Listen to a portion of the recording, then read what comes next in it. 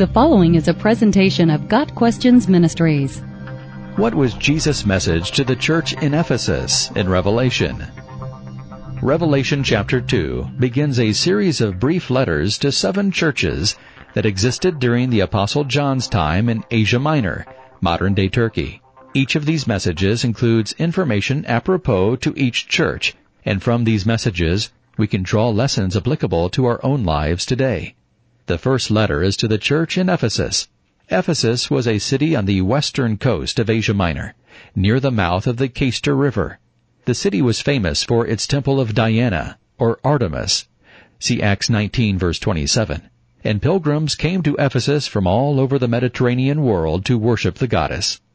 The first thing to note in this letter to the Ephesian church is that the message is from the Lord Jesus Christ to the angel or messenger of the church in Ephesus, verse 1. This was not John's message to the Ephesian believers. It is a message from the Lord, the one who holds the 7 stars in his right hand and walks among the 7 golden lampstands.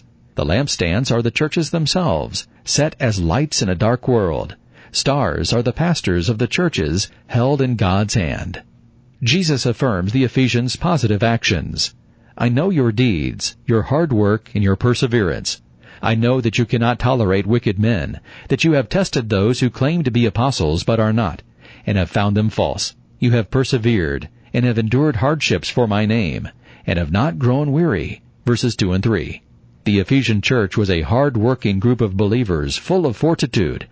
Also, to their credit, they were gatekeepers of the truth, and did not compromise with evildoers, and they showed patient endurance in bearing up under hardship. However, Jesus also notes their shortcoming. Yet I hold this against you. You have forsaken your first love. Verse 4. They were hard-working, but they no longer had the same passion for Christ as when they first believed. Their work was no longer motivated by love. Jesus called the Ephesians to repent. Remember the height from which you have fallen. Repent and do the things you did at first. Verse 5. In this case, the corrective was to remember the heights of their former love, repent, that is, change their mind about their current status, and return to their previous way of doing things. It was time for revival in the church.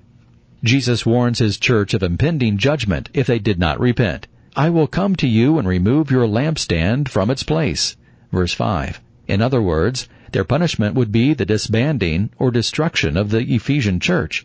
The light in Ephesus would go out.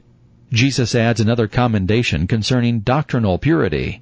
But this you have in your favor. You hate the practices of the Nicolaitans, which I also hate.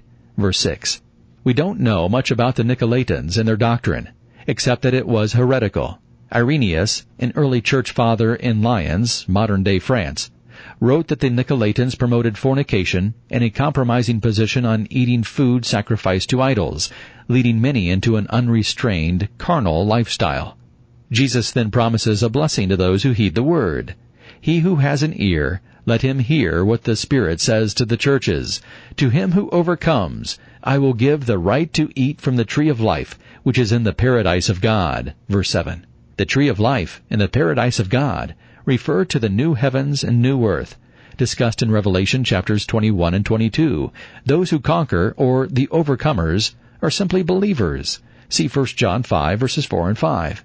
The Ephesian believers could look forward to the future glory of eternity with the Lord. Like the Ephesian church, we can easily fall prey to a cold, mechanical observance of religion. Like the Ephesians, many tend to focus solely on doctrinal purity and hard work, to the exclusion of true love for Christ. As this letter shows, no amount of zeal for the truth or moral rectitude can replace a heart full of love for Jesus. See John 14, verse 21. Got Questions Ministry seeks to glorify the Lord Jesus Christ by providing biblical answers to today's questions. Online at gotquestions.org.